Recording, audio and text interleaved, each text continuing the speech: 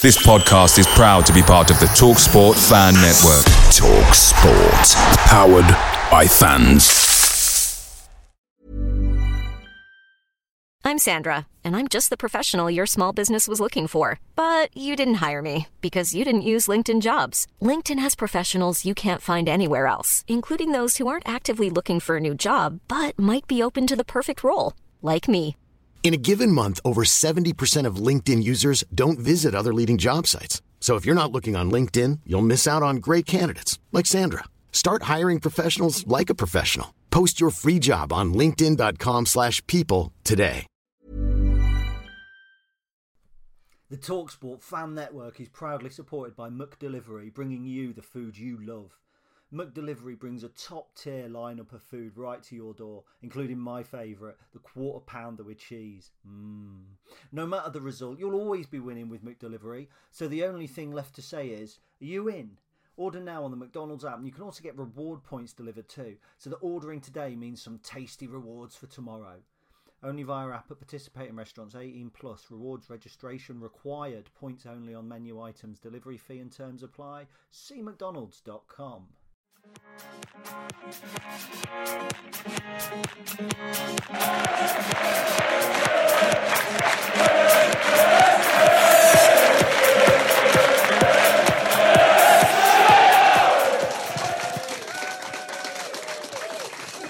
Wow.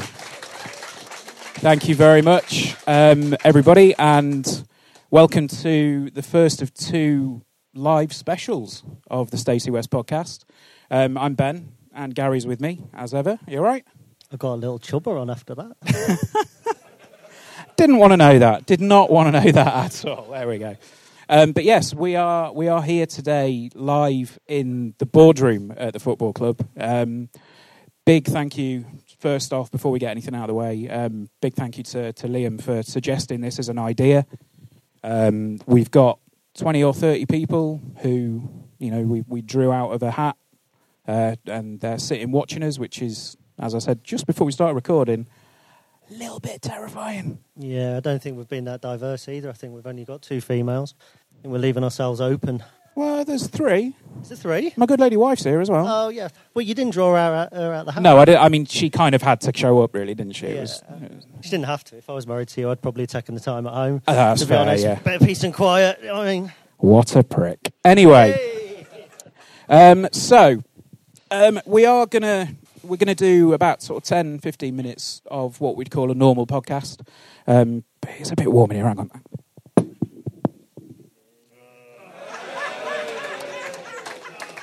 for those listening in at home, Ben has just revealed a Manchester United shirt. Sod that noise. Right. So yeah, we're gonna do kind of normal podcast first off, but we're gonna go over the Burton game. But we've got a couple of guests with us today. So first off, to look over the Burton game with us and to talk about it, can we please welcome Mr. Harry Toffolo?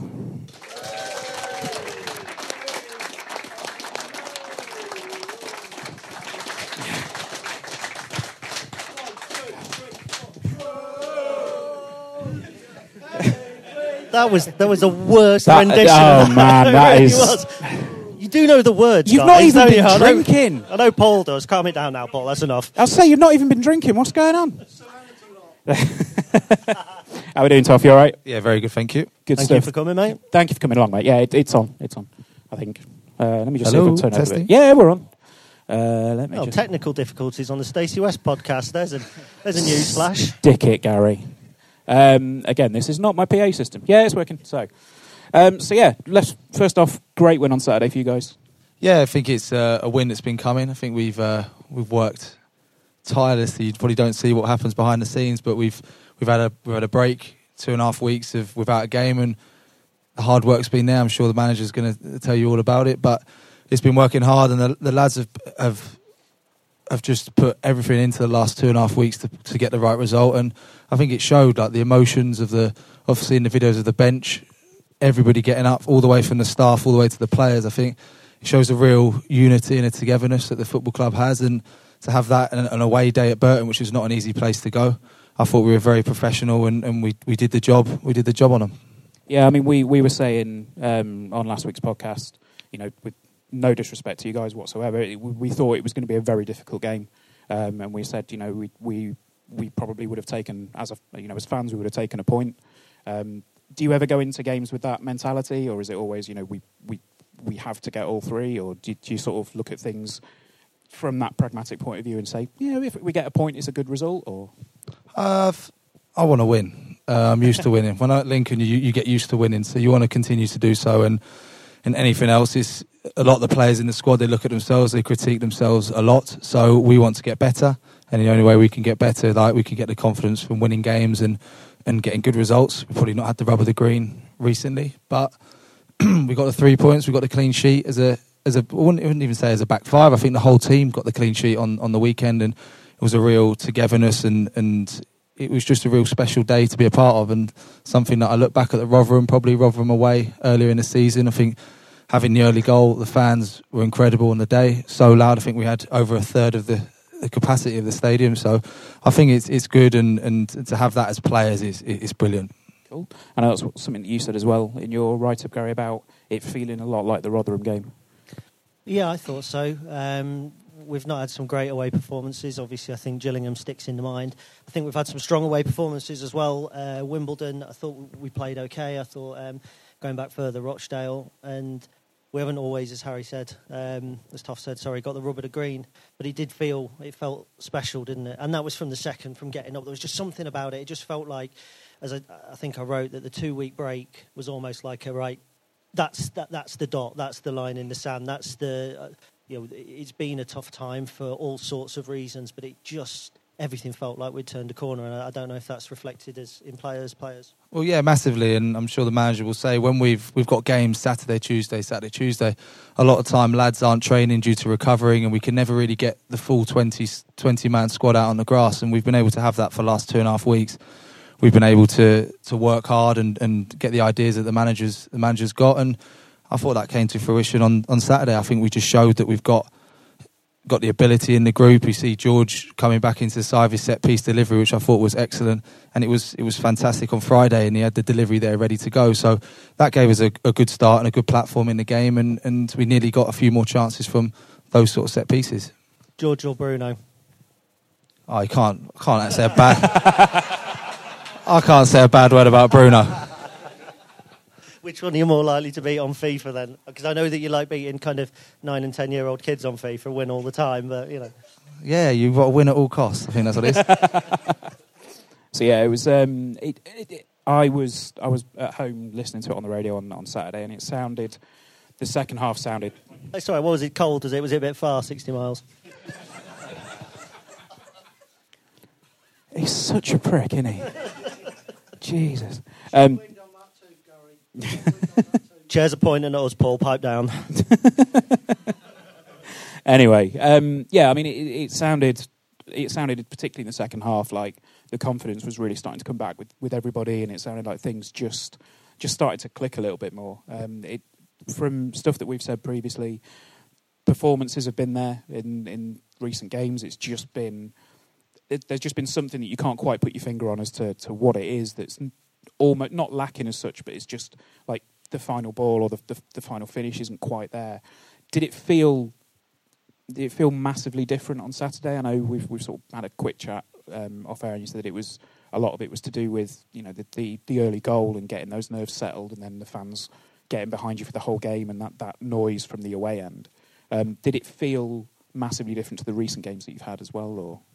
I think we were just more streetwise. I think we sort of coming to the end of the games, we conceded a lot of late goals. We were aware of that as players and as a team, but I think we just managed the game perfectly. I think we had the lead early doors. We managed the storm, as they call it in football. We dealt with their threats, and I thought we did really well. Second half, we grew in. We had an 18-year-old Ellis Chapman in the midfield who grew into the game. Who I thought was excellent on the day. He did really well, shows his maturity and his confidence.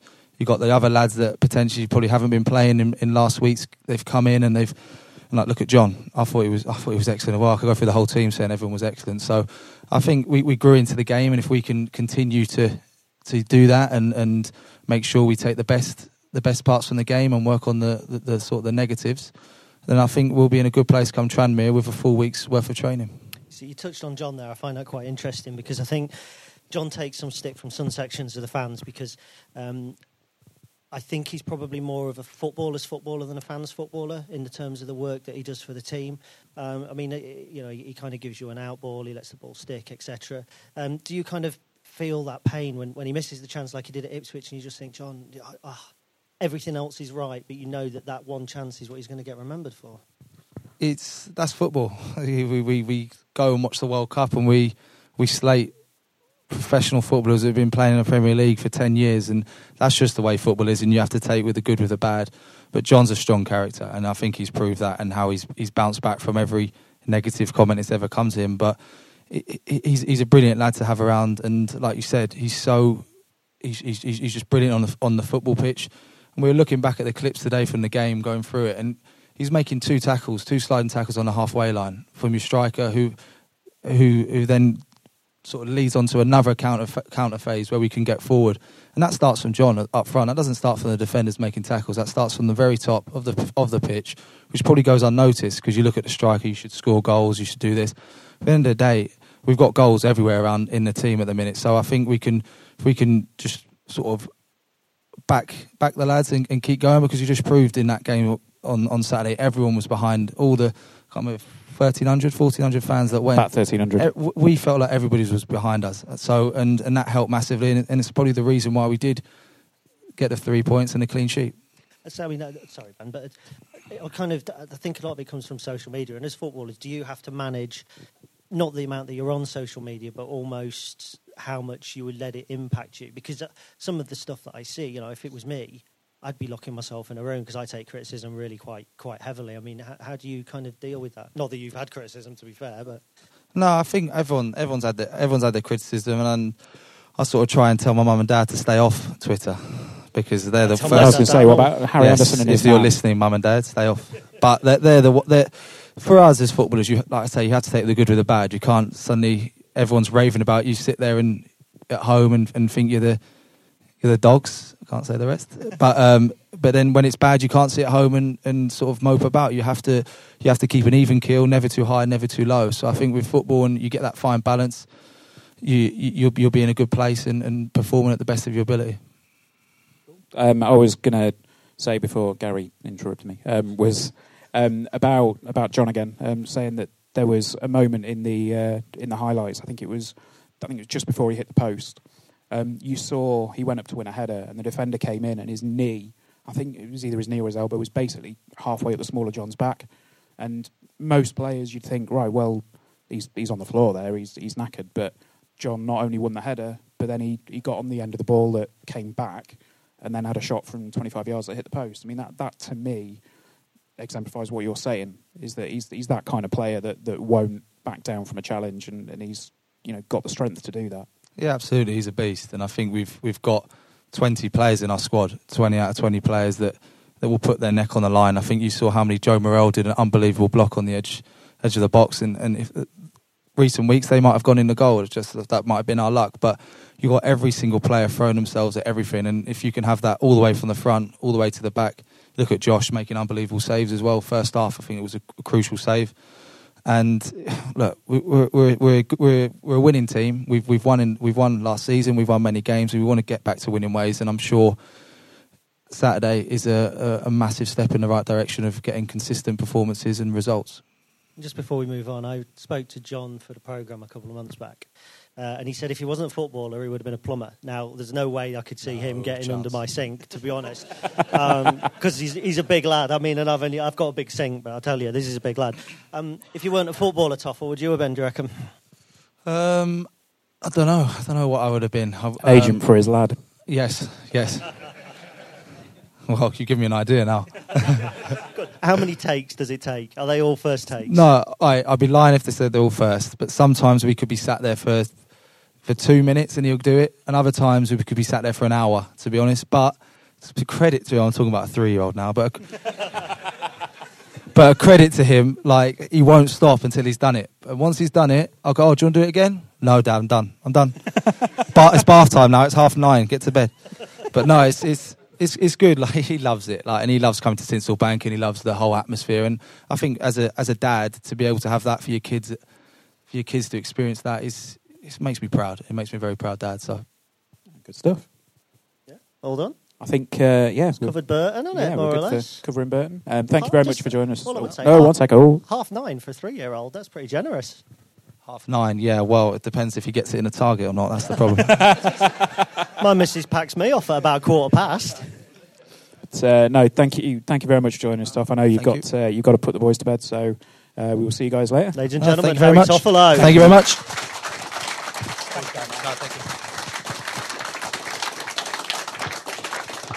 Cool. Right. Well, I think it's probably time we got someone else on. What do you reckon? Star guest. Yeah. My dad. Yeah. Come on then, Pete. In you come. No. He hasn't taken his hat off in there. The aircon must be really cold. No.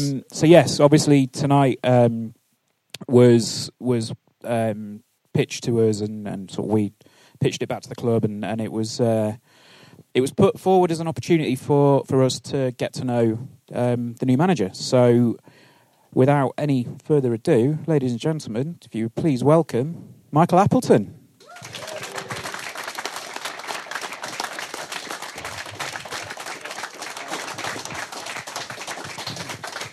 Now, before we start, Yeah. okay, I met Michael not so long ago in his dressing room, and the first thing I've noticed when I've walked in is a table like this, and I am exaggerating, but that's what I do. It was literally covered with chocolate, more chocolate than you've ever seen. So what we've done is I've brought a bag full of chocolate. Now, this is for everybody. We are going to pass it around, but Michael, if you'd like to select one first. And there are... What I choose? Well, I happen to remember that there was an orange club on your table, so the orange clubs were the only ones that weren't on offer at £1 for 2 packets. The others... No expense spared at the Stacey West podcast. Well, people. no, I just looked for the little yellow thing in the... if I'd known that, I wouldn't have bought the fucking clubs. Wow. So if you want to pass those round, hang on, let me take the clubs out, because they're worth quite a bit of money, actually. That's so. I've got some celebrations to pass around as well, and I've taken all the Maltesers out because you're not having those. Wow. Oh, did you want one, Ben? I'm all right, mate. No, it's all right. Jesus Christ. Anyway, Michael, welcome to the Stacey West podcast. It's a pleasure and an honour, really is. It wasn't something that we were really expecting. It's the first time, I think, well, Liam's been on the podcast and Alan's been on the podcast as well. But yeah, it's the first time really that we've had the opportunity to get a player and a member of the management staff in. So it's massively appreciated. Cheers, thanks. Happy to be here. I think what we're going to do is talk a little bit about your early career, because I think that when you first came in, I think we've been in and on league for quite a while, and I think some of our fans perhaps didn't pay much attention to league football. So and some of them weren't around in 94, 95 when you first graced our turf, which we will touch upon. But I understand your debut might have been a little tough when you were here last time. But just going back, I mean, obviously, way back, how does a young Michael Appleton wind up at Manchester United as a young player? It was quite an easy one, actually. I think being born in Salford, Salford's very much a red city, for those who don't know it. People talk about and take the mickey out of United and tell me that most of the supporters that live in London or down south or come over from Ireland every Saturday and Tuesday. The reality is probably North Manchester. It's mostly blue, but Salford and the surrounding areas are all reds. So being born in Salford, playing for Salford Boys in your local clubs. I think I was 10 when I first went there. And back then, it just goes to show how things have changed. You've got like 5-6-year-olds now probably training in development centres probably 2-3 times a week, whereas probably up to the age of 14 we was only training with the club one night a week, and then probably 14 to 16 maybe 2 or 3 nights, and then obviously when you join as a scholar straight from school. So yeah, from the age of 10 really, I was in with them. Brian Kidd invited me in, and the rest is history. Because you're a Man United fan as well, aren't you? Yeah, I am. Do you want a shirt? I imagine he might have one or two, Ben. You never know. Yeah, I'm happy about the weekend. Obviously, the weekend was good for all sorts of reasons, it looks like we're head dog again in Manchester for a short period of time. Anyway. Yeah, I wouldn't get used to it. Anyway, look at how we're turning it into a Man United podcast. And it's not my fault. I just want to say that. I reckon we would have had about 200 more applicants if people had realised that. So, obviously, when you came through, youth setups were very different back then to they are now. Certainly, I mean, at United, you're 10 or 11 at United now, and you're getting probably 5 days a week, you're schooling, etc. Do you think, in terms of the English game, do you think that's a benefit? I mean, obviously, we saw some great players come through around your age group who have become influential in English football. How do you sort of see the comparison between then and now? Yeah, it's very, very difficult. My biggest concern and worry is that we produce a lot of the same type of players because of the academies getting them too early. I'd be more of a fan of allowing them to play with their mates and their friends, playing on a Saturday and Sunday at the local clubs, and then probably when they get to the age of maybe 12, 13, 14, yeah, okay, fine, I get it then. But there's just too many young players who, by the time they get to 11, 12, they're just fed up with football. And I do believe that's because these get the same drills drilled into them day in, day out at the clubs, and they don't get an opportunity to express themselves. Whereas, you know, if they're playing at the school on the yard or AstroTurf, or whatever it is these days, this is just my opinion. I think we'll produce even better players. Do you think we're taking the fun out of football to a degree? Well, we're taking the decision making out of football, 100%. You know, so we're almost, this is what you do and this is how you do it. Whereas, you know, I used to train and so I used to play, say, for instance, I know it's different because we're in a different culture and an era now, but if I'd play on the park on a Sunday or play in the schoolyard, I'd be playing with lads 5, 6 years older than myself, and I'd learn to move the ball quickly, because if I didn't, I was going to get kicked and get squatted, you know. But they're the type of things you learn without being told, you know. So you actually, your decision making, the things that you do, you're making actually clever decisions on the back of the circumstances and the environment you're working in. Anything, Ben, or do you want me to carry on? I'm quite happy to. Do you want to look at my question sheet? Yeah, if you could. I mean, I've obviously done a little bit of prep here. And you haven't got Wikipedia up, so you're struggling. No, I normally have who scored up, to be as a fair. young player at Manchester United, obviously you benefited from some loan spells. One, I believe, at Wimbledon, and was in an Intertoto Cup squad. I don't know whether you got a game or not, because my research is half decent. But then you came here, and do you have any recollections of coming? Was it Steve Wicks? Yeah, it was Steve Wicks. I don't remember Lincoln as a place, I've got to say. Like, I was a young lad, and it was a matter of getting the train from Manchester into Lincoln, into the hotel, turning up for training, and that was sort of my life for a month or so. Then I played in 4 games, probably touched the ball about 6 times. It was a bit of an eye-opener. Got my teeth knocked out in the first game. I think it was at Chester. 5-1. Got beat 5-1. League debut. Got me 2 front teeth knocked out. Great start to football life. So it was a big eye opener. But obviously, I'm a massive believer, you know, that young players need to get exposed to men's football as quick as they can. You know, we've got a couple of young players at the club already doing that at the minute, and that's why I feel, you know, Lincoln City, the size of club we're now, where we want to be, we're still on a journey. It's been massively successful for a few years now, but we want to keep on improving. And the way you do that, you have a mixture of obviously experienced players and young players, and sometimes you've got to take that risk and try and help develop other people's players, but at the same time bringing you success as well. As I say, the thing that you've... God, I can't keep calling him a prick, but he is. The thing you said about like the mix of youth and experience. There was a comment sort of a little bit earlier on in the season where you said it felt like you needed more of the youth to come in and be blooded through the squad. Is that where your philosophy sits, a lot of it is that you try and lean towards the younger players more than have the experienced heads. I mean, obviously you do need that experience there, but do you prefer to bring in younger players when you get to like a transfer window, or when you bring them through the youth setup? Or I think it depends on the balance of your squad at that moment in time. And sometimes experience the word experience can be,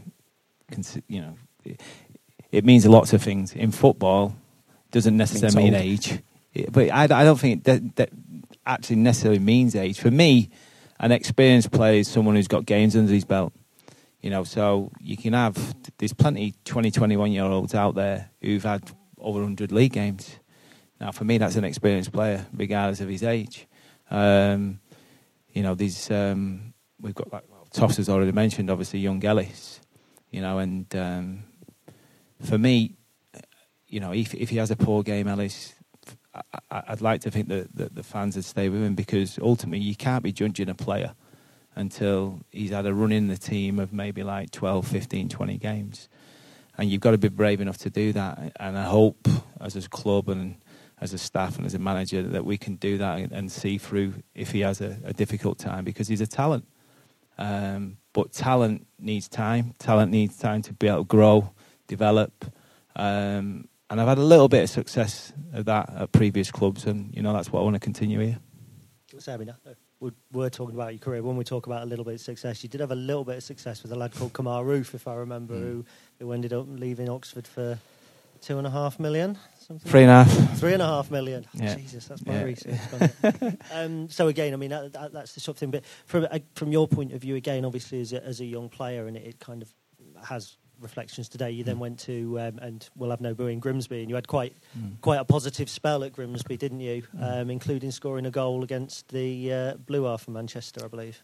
Yeah, I did. Yeah, I got a bit of stick as well. I was getting some real stick off the City fans at the time, and it really felt good sticking one up them, to be honest with you. It was good. It was a good feeling, and it was a tough day because at the time they had an absolute magician in the middle of the park who my job on that day was to man-mark him, Georgie Kincladze. So, to be fair, how I didn't get sent off in that game, I'll never know, to be honest with you. We got a bit of a tonking, to be fair. But yeah, we hung on and got the point on the day, which was good. But it was a great experience for me, like I say, being a Red and to score. I can't remember what happened that night, but it was a good night. Yeah. Fair enough. Well, yeah, that's always a sign of a good night, isn't it? You wake up the following morning. Why am I in a hedge? What's happened here? Absolutely. I can't remember the journey home from Burton, if I'm honest. Well, you told me something about the journey home from Burton earlier. That wasn't entirely due to that. So obviously then, your career really took off, I think, when you went to Preston North End, club record signing. And there's two elements there, because obviously there's the pressure of the club record signing that I'm interested in, but also you were saying, you're taking a lot of stick off Man City fans. And nowadays, particularly more than ever, there is really a focus on how that affects players and more mindfulness towards mental well-being, for instance. So, I mean, for you, certainly leaving Manchester United, going to Preston North End, did you feel a burden of pressure? Were you kind of labelled as, here's this kid from United, he's got to be decent because we paid a lot of money for him, and how do you kind of cope with that? Yeah, there was definitely that in my first year at Preston, there's no doubt about it. We had a pretty good squad that was put together by Gary Peters, and David Moyes is the assistant manager, and he was a player as well at the time. And the squad that was put together, we knew it was a good one, and we knew it was one that could compete at probably top half of what is League One now. It didn't quite work out that way in the first half of the season. Gary lost his job, and Moisey took over. But there was a lot of pressure on me at the time, and it was a time where most players would look at the local paper and look at your markings, and you're 6. I was at least an 8, but it did affect you. It did affect you, and you'd look at the pullouts in the Sun, the Star, the Mirror, and all these tabloids out there, and you'd be thinking, I'm better than that, or I played better than that. And you let it affect you a little bit. So I made a real conscious effort after my first season at Preston to just ignore it, don't read it. And I do it today, even as a manager and coach. Don't read anything. Don't do social media. That's good news for me, Michael. Yeah. But I don't need anyone telling me if we were poor or we were good. I know, I'd like to think Toffs and the lads would, vouch for that. At the end of the day, if we've not played well and we've not been good enough, you'll hear it from me first. You won't need to hear it from anybody else. So I tried to do that, like I say, after that first year being at Preston. And to be fair, it did help me because, again, I had enough people around me at the time when I was playing in terms of family and friends and my mum and dad at the time who, if I was crap, they told me I was crap and they were good at it. It was something that I consciously did because you can beat yourself up about it. You can really beat yourself up about it. And obviously with social media now, Twitter, etc., it's a platform for people to basically knock other people. Just looking for Pearson in the audience there. Oh, Andy Pearson has a voice. I thought you only communicated in little drawings. But the single most easiest thing to do in life, and it's something that we all do very, very easy, is to criticise. Very rarely praise. I'm obviously conscious of that now as a coach and a manager that, we've all got standards and very high standards to live up to. But you have to recognise when players do well and when the team do well and tell them. But at the same time, keep it on an even keel because football's got this funny way of coming around and slapping you in the face. So if you get overconfident and too carried away, the reality is the opposition want to win just as much as you do. Yeah, I think that's a message that there's certain sections of the fan base at the moment could probably do with hearing. It's been we're in a period of transition at the moment, and I think you'd be the first to recognise that. And it's what you've said there about the other team want to win just as much as you. That to me is the key phrase. It's where people go in expecting a win every week, and it's like, well, that's not going to happen. You guys are going to try your hardest to make it happen, but it's not. No one's going to lay down and let you walk over them in this league. No, and it is a transition, and the players are aware of that, and the staff are aware of that. And I think if we're all sensible, and certainly the sensible supporters out there, definitely, I'm sure there's a lot in the room tonight that, we are playing at a different level. We're playing at a level that the club's not played at for a long, long time. They're better teams, better players, clubs that we wouldn't have played against in the past other than in cup competitions. And we have to make sure that we can first compete with those sides before then we can start getting ahead of ourselves and thinking, can we go to the next level? At this minute, I do think we are competing with them. Toffs mentioned it early. We haven't had the rub of the green, and there's times where we've had opportunities and big opportunities to take the lead in games.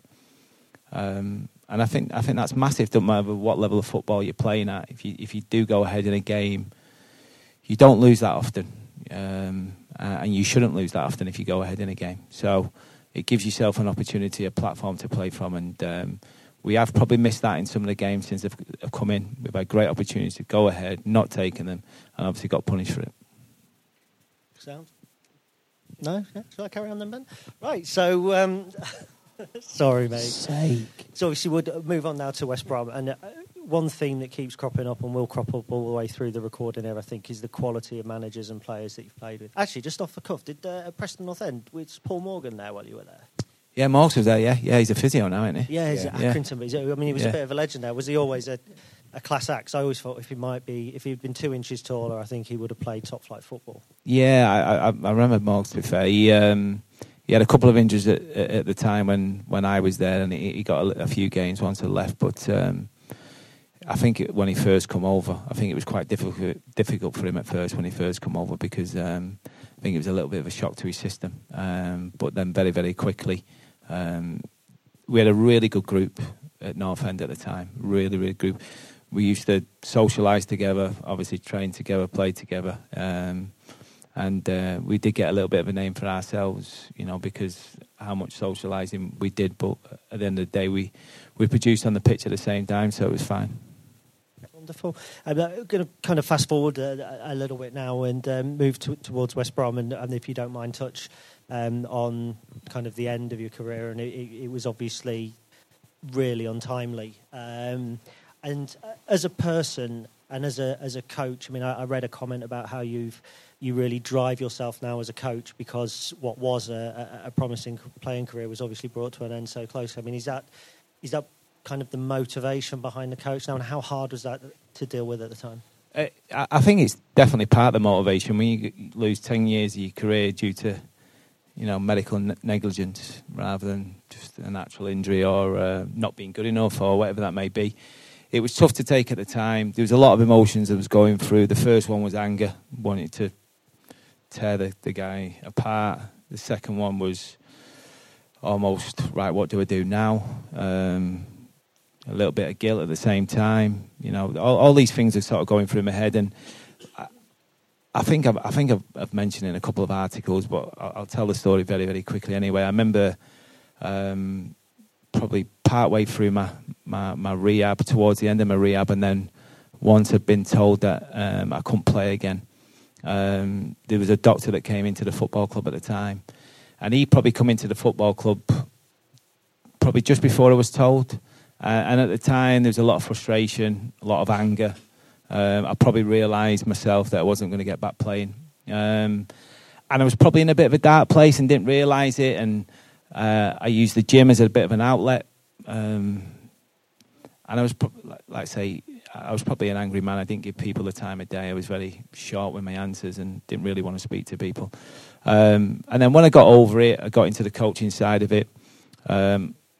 My personality come out a little bit. I was a little bit normal. I realised that, okay, I'm over that now. Next part of my life, next part of my career. And he did actually say to me, he pulled me in before a game once, and he just said, have you got a minute? I said, yeah, what's up? He just said, look, I just want to apologise. I said, what do you mean? He said, well, I didn't realise. He said, I just thought you were a horrible little so-and-so. I said, what do you mean? He said, well, I came in, and at the time I came in, obviously you were going through your injury, and I understand the frustrations, etc. He said, but now seeing you now, how you are, your personality, etc. He said, you were depressed, 100%, 100%. He said, I can do it, and I can do it because he was a doctor. He said, but it was like Jekyll and Hyde, your personality, you were then and what you are now. And I didn't realise that. At the time, and obviously with the issues that are certain coming to surface over the last couple of years, especially around mental health, the more help people get, the better. The more people talk, the better, because it's a serious issue in the game. And like I say, with the platform that we have with social media, and it's easy to criticise people. Players and coaches and managers do struggle with it, and you just need to find a balance of recognising what's good criticism, what's bad criticism, and just sort of drawing a line under it. When it comes to coaching, is that something that you always had your mind set on, even before your injury, or was it something that your injury kind of almost kick-started and said, right, well, if I can't play, then I'm going to go into coaching, or how did that come about? It definitely sped it up. It was funny because I've been surrounded by a lot of good people from a coaching point of view, a management point of view, and the manager at the time when I finished playing was Gary Megson, and Gary was a fiery character, and you may have come up against him and seen him certainly on the touchline at times like, whoa, he was a tough character, but he was a great motivator. I remember I was talking about this morning before the electronic boards. You guys, some of you guys in the room remember. Do you remember the old substitute like wooden boards? But Gary was the type of person that he'd be like, if I wasn't playing particularly well, he'd be going, Appleton, to try and get me attention. And he'd have my number. He said, you've got 5 minutes. He's going, you've got 5 minutes. Or you could, and I'm like, so that was the type of motivation he'd use on the side of the pitch. So basically, you've got 5 minutes to improve or you're coming off. Wow. What was the question again? Was coaching something that was? Oh yeah, no. It escalated obviously because of what happened to me, and he made sure that I stayed around. I was ready to pack up and move back up to Manchester once I'd been told, And he told me to hang around, continue to do what you've been doing, come in every day, get your kit on, go in the gym, come and watch training, do a little bit with us. And I stayed around, and then probably after about 6 months or so, got offered to, if I wanted to take the under-14s. And I got the bug straight away. And I decided that I was going to get literally qualified as quick as I possibly could. And that was brilliant, but it was part of the problem and my decision-making of how poor it was in the early part of my management career, because I was just in a rush, too much of a rush to get to the summit too soon. But I had a really good time, fantastic time at West Brom, going from doing the 14s, the 16s, the 18s, the reserves, assistant manager, and obviously taking the team as well for one game, which that was eventful. So yeah, it was good. What was it you say that was eventful? There was a glimmer there. Is there a story there? Well, it's certainly. I was well educated how to deal with a half-time team talk when you're 3-0 up and how not to do it. No, we were 3-0 up at half-time to West Brom, and I remember Roy was in the stand, and I met him the night before. And one of the things we spoke about was obviously just letting the players do their thing. We had a good week of training and stuff, and we were 3-0 up at half-time. So I'm thinking, this is easy, this. What I didn't know was what was going on in the other dressing room, and what I was told afterwards was that a couple of their senior players were taking over what was going on and took over the manager and decided to get into the rest of the players. Anyway, we drew 3-3 and we were hanging on. It could have been 4-3 to them, to be fair. But yeah, very, very quickly I realised that, you only get probably 2 opportunities to influence the players. One is obviously the week, yes. But the second one is at half-time. On a Saturday before the game, and Toffolo will probably testify, the work's been done during the week. I leave and after I've spoken to the players on a Saturday morning for 10 minutes or so, I leave the rest of it down to the coaching staff. The players know that I'm there watching, aware of what's going on. But I've done my work during the week, and then the next time I really get to do something is at half-time. And you better know your stuff, and you better know what you need to do, because that's when you can make a bit of an impact.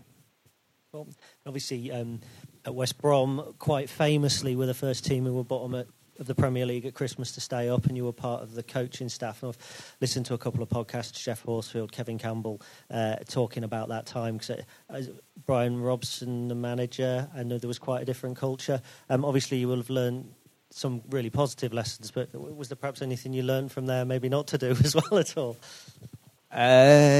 Possibly. It was a lively group, there's no doubt about that. Obviously, you mentioned Jeff Horsfield, incredible character, really underrated as a player, really, really underrated. As a number 9, an old-fashioned number 9, playing with his back to goal, he was great. Kevin Campbell, good leader, fantastic in the dressing room, was the organiser, did everything. We had a young lad, Kieran Richardson, on loan from United at the time. He was in the form of his life, to be fair, and I think he actually scored on the last day of the season. He was one of the guys who scored on the last day of the season to keep us up. And it was a good group. It was a mixture of lads who'd been rejected from sort of bigger clubs as young players and got their opportunity at West Brom, and a few of the local lads as well.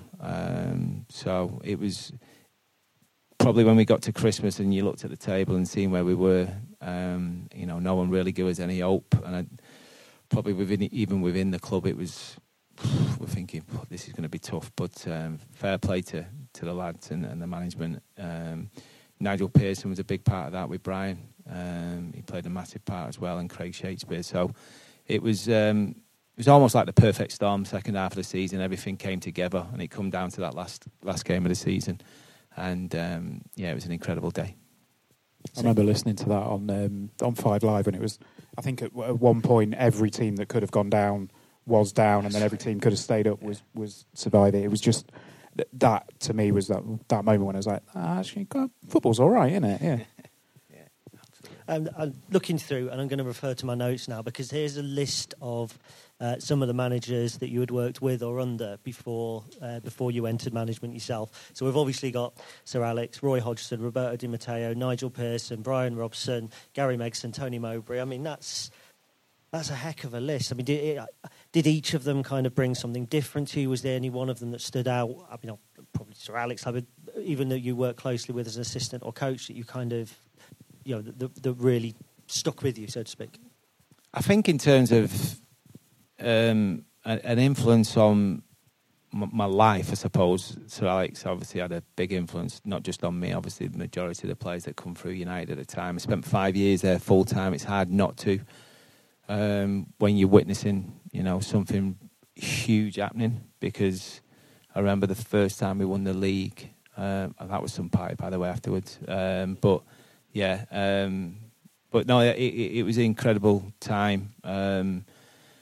So in terms of life skills, the will to win, doing things properly, discipline, resilience, I certainly needed all them things to come through what happened with the injury and stuff like that and the knockbacks I got.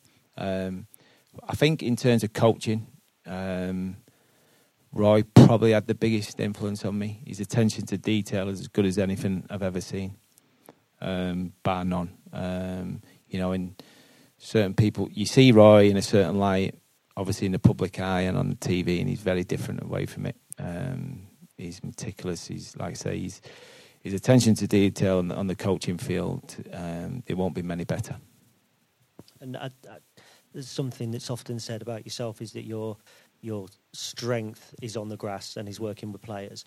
And I think as a successful manager isn't necessarily one that buys the right players and puts them in the right positions. It's a manager that can develop players and that can work not just with what he's got, but understands probably more of the workings. Is that something you feel then that you probably got from Roy? Yeah, I think so. I think we're all different how we deal with players. Two things come to mind straight away. That when I'm dealing with a player, whether it's good or bad, whether I'm giving him good news, bad news, humility and respect. If he gives me respect, I'll give him respect completely back. And the one thing you'll always get is humility from myself. So if I'm dropping a player, leaving a player out, giving a player the bollocking, I'll do it with the utmost respect. Because at the end of the day, we're human beings. Yes, we're footballers, we're managers, we're coaches, but we're human beings. So there's that human side of it. I think if you do it these days, I think a lot of it has to be one-on-one. I think we've gone into an era where players do struggle with criticism. I think the rollickings and the barking and going mad. I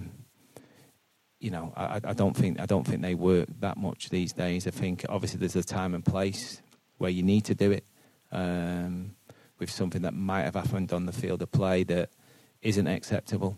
But I think the majority of the time you'll get a better response from your players if you do it in a calculated manner and you know exactly what you want from them and they can then go and execute it. Speak there about the rollickings. Obviously, there's famous Sir Alex hairdryer. Just thinking about it, were you at United the night that Cantona? Were you at United at that time? I was there. I wasn't at Sellers Park, but it was great for me, to be fair, because I played in all the games they did to get him fit.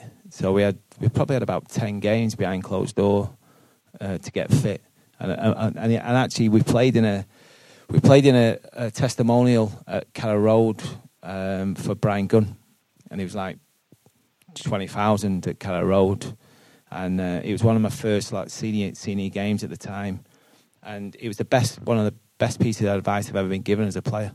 And I was just sat there, probably a little bit nervous in the dressing room, 20,000 watching. I know it's only a testimonial, but it's not bad for one of your first games and playing for United. And to be fair, Eric come and sat down next to me, and he just said to me, he said, "What are you good at?"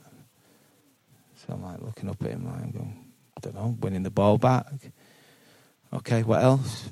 Keeping it simple. He went, okay, good. He went, right, bit of advice in his French accent. Obviously, I'm not going to try and do a French accent. He just said, win the ball, give it to me, run, and I'll find you. And then just walked off. So that's what I did all night. Honestly, that's what I did all night. I just nailed a few players, give it to him, run, and we created quite a few goals from it. So was he the best player you've played with? I think so. In terms of ability-wise, obviously, Scholes, Beckham, all these people, the top players. The likes of Roy Keane was up there and as good, but for a very different way. The way he led the team was incredible. He had an influence that you were petrified to give the ball away in training, and I mean absolutely petrified. But you learnt good habits. You learnt to keep the ball moving 2 and 3 touches, because you knew if you took more than 3 touches, you're going to get the ball taken off you. But in terms of pure ability, the influence he could have on a group, Eric had an incredible influence on that team. The story that I love about that is, I think Lee Sharp did an after-dinner speech, and he was talking about the game at Selhurst Park, and he says when they came in, everyone's thought, all right, keep your heads down, lads, just don't say anything. And Fergie went mental at everybody for little mistakes they made in the game. And then at the end of it, he just went, and Eric, you can't be doing that, son. And that was it. Yeah, well, like I say, he was the catalyst to everything that was really good for United at the time. And I remember he used to come in, obviously, he's a Frenchman. He was a big unit, by the way. I don't know if any of us come face to face with him. He was 6'2", 3", and built as well. And he was probably the only player ever as a coach or being as a player. I've never known anyone not get stick about the gear they wear. And he used to turn up in like some of these like outfits, and I'm like, if that was anybody else, it'd be getting slated. But because it's the king, like he just, Eric, yeah, nice one. Yeah. You don't get much stick about your gear, though. I mean, you're geared up most times in press conferences and stuff as well. I think Mr. Pearson's probably eyeing your coat back there. He likes it. Yeah. No, I know. I suppose that's the Manchester in me, the Northern in me. Yeah. We're coming to the end of part 1 now, but we're kind of going to lead into your becoming a manager. So obviously, was that always in your mind as you were coming through the 14s, the 16s, the reserves? Did you always think, I want to be a manager, or was it a natural transition? You got to coach, you had the taste on the touchline and thought, that's me? No, I think I always wanted to be a manager, and like I say, it was a little bit of a detriment to myself, like in the way that and how I did it. I was just in a rush because I got obviously lost 10 years of my career. I was just in far too much of a rush to try and get to the top too soon, and I believe I got the opportunity to manage in the Championship as young as what I did, because it was a little bit different then, probably on the back of what I did on the coaching field rather than managing people and managing teams. And I get that and I understand that, and I won't want to change that, because I back myself in the coaching field with most people, but to go into a job with a Championship club that a couple of seasons earlier won the FA Cup, etc., to come against some of the characters that were in the dressing room, and then on top of it do a double administration, it was a little bit of a tough start. In part 2, we are going to touch on your tough start, which involved a couple of short reigns and obviously some what could be classed as basket case clubs and that sort of thing.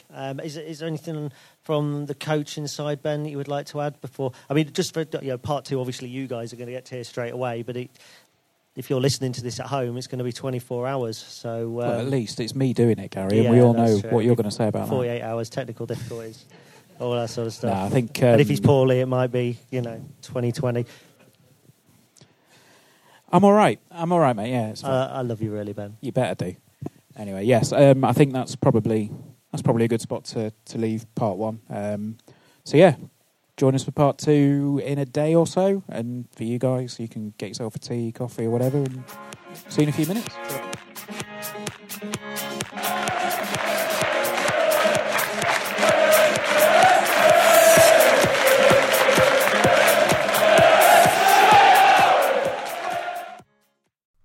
It's the 90th minute and all your mates around watching the Imps on iFollow. You've got your McNugget share boxes on the go. Your mates already got booked for double dipping, but then you steal the last nugget, snatching all 3 points. Perfect. Order McDelivery now on the McDonald's app. You in. At participating restaurants, 18 plus, serving times, delivery fee and terms apply. See mcdonalds.com. Hi, this is Craig Robinson from Ways to Win, and support for this podcast comes from Invesco QQQ, the official ETF of the NCAA. Invesco QQQ is proud to sponsor this episode, and even prouder to provide access to innovation for the last 25 years. Basketball has had innovations over the years, too. We're seeing the game played in new ways every day. Learn more at Invesco.com/QQQ. Let's rethink possibility. Invesco Distributors, Inc. This podcast is proud to be part of the TalkSport Fan Network. TalkSport. Powered by fans.